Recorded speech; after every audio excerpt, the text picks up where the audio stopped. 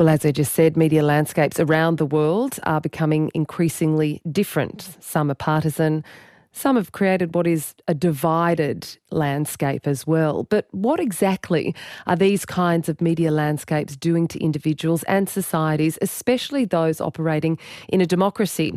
Well, our next guest was involved in an experiment of sorts, and to find out exactly that, David Brookman is an Associate Professor of Political Science at the University of California, Berkeley. He and fellow academic Joshua Calla undertook a study where they paid a group of regular Fox News viewers to switch over to CNN for a month, and some of the results were very surprising. David is joining us from California to talk about the study and what highly partisan media can do to a democracy. Welcome, David. Thank you so much for having me. So let's start with the study. Exactly how was it run and who was involved? Yeah, so what we did is we recruited a group of several hundred people who watch Fox News regularly. So these are people that are watching Fox News usually a few hours a week, which is of course, our more conservative media outlet here in the US. And we randomly assigned them, just like in a medical trial, but instead of giving them a medicine or a placebo, instead we randomly assigned some of them to be paid to watch CNN instead at the time at which they usually watch Fox News. So moving them to a news source that was less conservative than the news source they typically watch. Okay, so what were some of the results and did any surprise you? Yeah, so we followed up with folks a few days after this month was over, and we asked a bunch of different questions. And I think a few results stood out.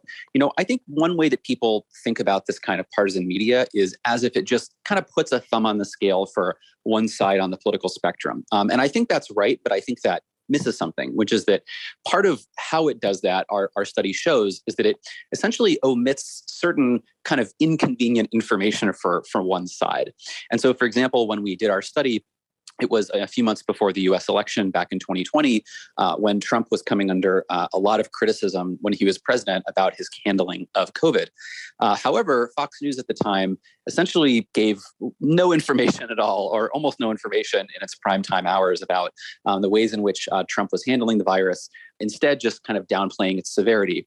Whereas those folks that we paid to watch CNN got a lot of information. And in fact, we see that not only do they know more about coronavirus, about Trump's handling, but they also think that maybe Trump could have been doing a little better job of handling that issue. So it's not as if we were taking these conservative folks and magically turning them into Biden voters or something like that. We didn't expect that and didn't find it. But they said, you know what, I still like Trump, but he could be doing a little better at this, a little better at that.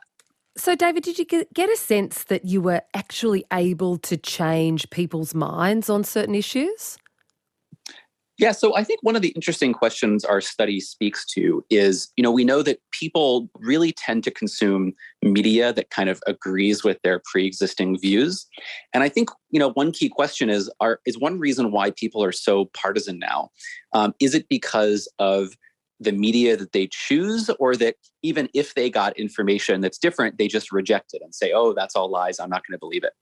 And I think the funny thing about our study is that the people in our study were, these are hardcore conservative Republican folks, very, very, loyal Republicans. And so at the beginning, we asked people how they felt about CNN on a 0 to 100 scale. The majority of people actually said 0. Mm-hmm. So these are folks that don't trust CNN. They don't like it. Nevertheless, after watching CNN for a month, they still don't like it anymore, but they actually learned a lot from it. Mm. And I think what that goes to show is that even when people don't want to consume other media, if they do so, they actually are willing to learn from it, even if they say it's all lies, but I did learn something. Mm. I was really interested in your discussion about partisan coverage filtering. Can you explain to our listeners just exactly what that is and why it could be problematic? Yeah, so if you think about part of media's key role in a democracy, and part of your key role, right, as a news outlet in a democracy, it's partly to let voters know about how politicians are doing, when they do good things, when they do bad things. And that's part of why politicians in a democracy want to work hard to do good things for their countries, good things for voters, because they know voters will find out about what they do. But that whole kind of process of democracy breaks down if voters don't actually learn about the mistakes or bad decisions that politicians make. And so what we find is that one of the things partisan media does is just simply not tell people about some of the mistakes or less flattering things that its side does. However, when we switched folks to a different network, they started to learn those things. And so one of my favorite results in our study, kind of consistent with this idea, is that when these Fox News viewers started watching CNN instead, they were actually more likely after that month to agree that if Donald Trump did something bad as president at the time, that Fox News would not tell them about it. So they say, yeah, you know what? There is all this information I'm missing that I didn't realize I was missing because I was only watching this other news source. I know in an interview about the study, since it's been conducted, that you made an analogy between Fox News and the media in Putin's Russia, a big comparison there. I'll ask you why you drew that parallel. But similarly, what about CNN? I mean, how partisan is their coverage when you're looking at the two outlets? Yeah, there's been a lot of research on that, and our study doesn't really dive too much into trying to compare, sort of like who's worse or what are the differences. It's just all that we sort of say and want to assume is that CNN is less conservative than Fox is, or more left-wing than Fox is, which we feel like is a safe assumption. It's obviously hard to measure what the right news coverage is. But I think the analogy with partisan media and what you see in authoritarian regimes like Putin's Russia, I think it helps kind of make the point more clear that if you see part of what's happening with Ukraine right now, a lot of Russians actually just don't understand really a sense of what's actually going on, because the truth about what's happening in Ukraine is being highly filtered by their media. They're getting a very selective portrayal of what the facts are, if not actually some outright falsehoods. And I think the same thing happens, without really being able to measure, to what extent on different networks. I think all these partisan networks, do that to some extent, and we certainly saw that during our study where. For example, Joe Biden also during that time, there were a lot of kind of different riots in American cities or protests, and there was a lot of coverage of that. And watching Fox News, the folks in our study that were still watching Fox News were led to believe through, I think, a lot of implication on Fox News that Biden supported defunding the police, the kind of extreme view, or actually supported some of the more extreme things that were happening at some of these protests. And so, that's just an example of another example of how partisan media can kind of give people a, not fully accurate or whole picture of what's really going on. I'd love to know, what do you think the results might have been if you'd paid CNN viewers to watch Fox News?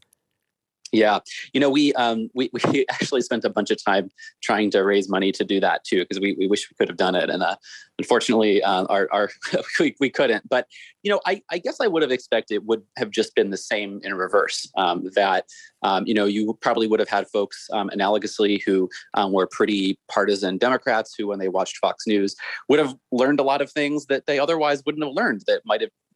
Probably, I don't think would have, changed how they vote in the presidential election or anything like that, but might have said, oh, maybe Biden isn't as good as I thought, or maybe Trump's actually a little better at this than I thought. So that would be my guess, that we would just see the same results in mirror image. But I would still love to do that study, and I hope we get to. And just before we broaden it out, what happened to those CNN watchers? Did they stick with CNN or switch back? Yeah, so it's really interesting. At the end of the period when folks were paid to watch CNN, they didn't trust CNN anymore, but they said, I did learn something. But after that, so we did another long-term follow-up.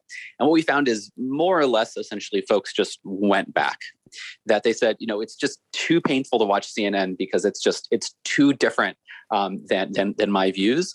And so I think, my takeaway from that, and I think that what that goes to show is, we can't just tell people to eat their vegetables and say, hey, you need to watch media that disagrees with you, because people just don't like doing that, and most people won't do it.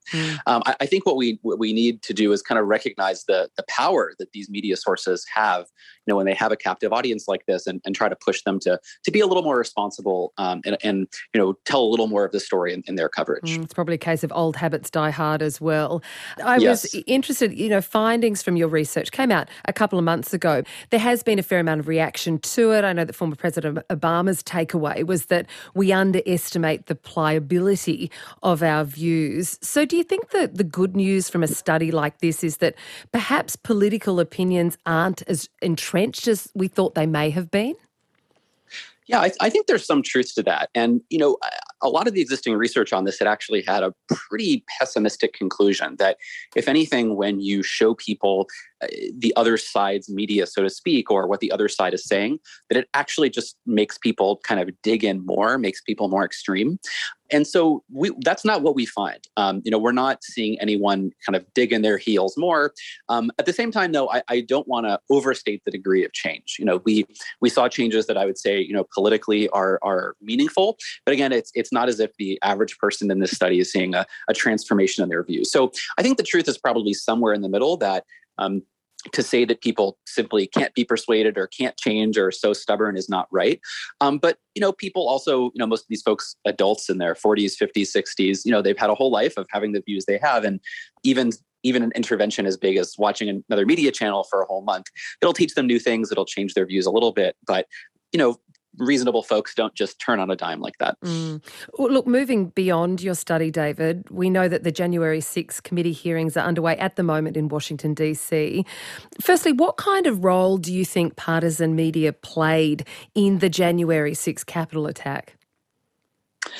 It's really hard to say. I will say, I think one thing it points to, though, because I think one of the things that Americans, we found so shocking about some of what's come out about that is that there were, and now are a number of people who have these pretty severe misperceptions and have been, received a lot of misinformation about, for example, whether the 2020 election was fair, who won it, et cetera. And I think that, again, just goes to underscore how much power these partisan media sources have. That there's some great work by a colleague of mine at MIT, Adam Berinsky, finding that if you want to fight against disinformation, sometimes, like we find in our study, people might change their views a little bit if they hear the other side's media try to debunk it. But what really matters, and this is what Professor Berinsky's work shows, what really matters is when you have your own side's media tell you something is not true. And so I think it underscores the responsibility that all media outlets have to make sure that even the viewers on their side, they tell them some of those hard or inconvenient truths, because that's kind of how we have to keep a functioning democracy where people, understand what politicians are doing in office, whether an election's been stolen, et cetera. So do you have advice on how to stop the media landscape becoming so partisan? So, I think there's a few different levers. Here in the U.S., the government is a bit constrained because, there's our free speech regulations, which overall are great. Our protections for that are really strong, and the Supreme Court here over the years has interpreted that in such a way that I think makes it really difficult for there to be some of the more kind of straightforward regulations that you might expect. So, for example, there used to be a doctrine in the U.S. called the Fairness Doctrine that if a political issue was presented, essentially you'd have to have both sides of it presented.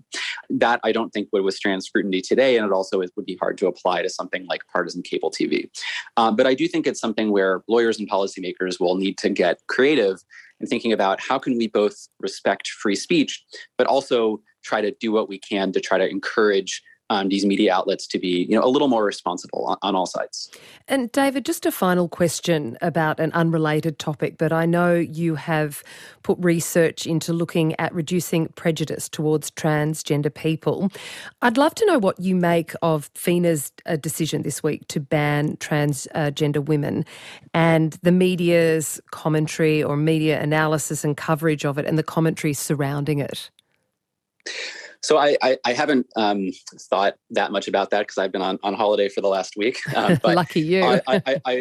I will say this, which is, I think broadly, so I've done with my co-author Josh Kalla a lot of research on trying to reduce prejudice towards transgender people, immigrants, and other groups. And I think one really important takeaway from that research and other research is that having people exposed to stories of members of these groups is really important.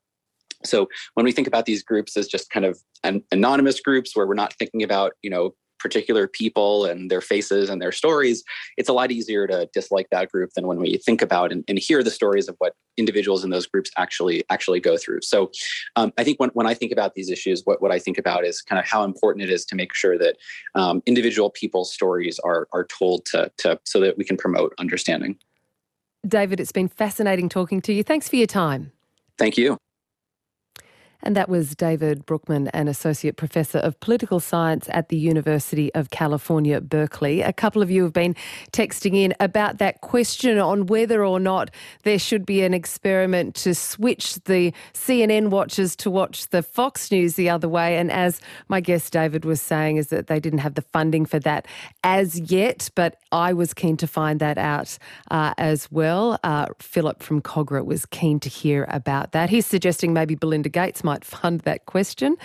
And Jenny said, funny, my take on CNN watchers being paid to watch Fox would be that you couldn't pay them enough to do that. Well, everyone's got an opinion.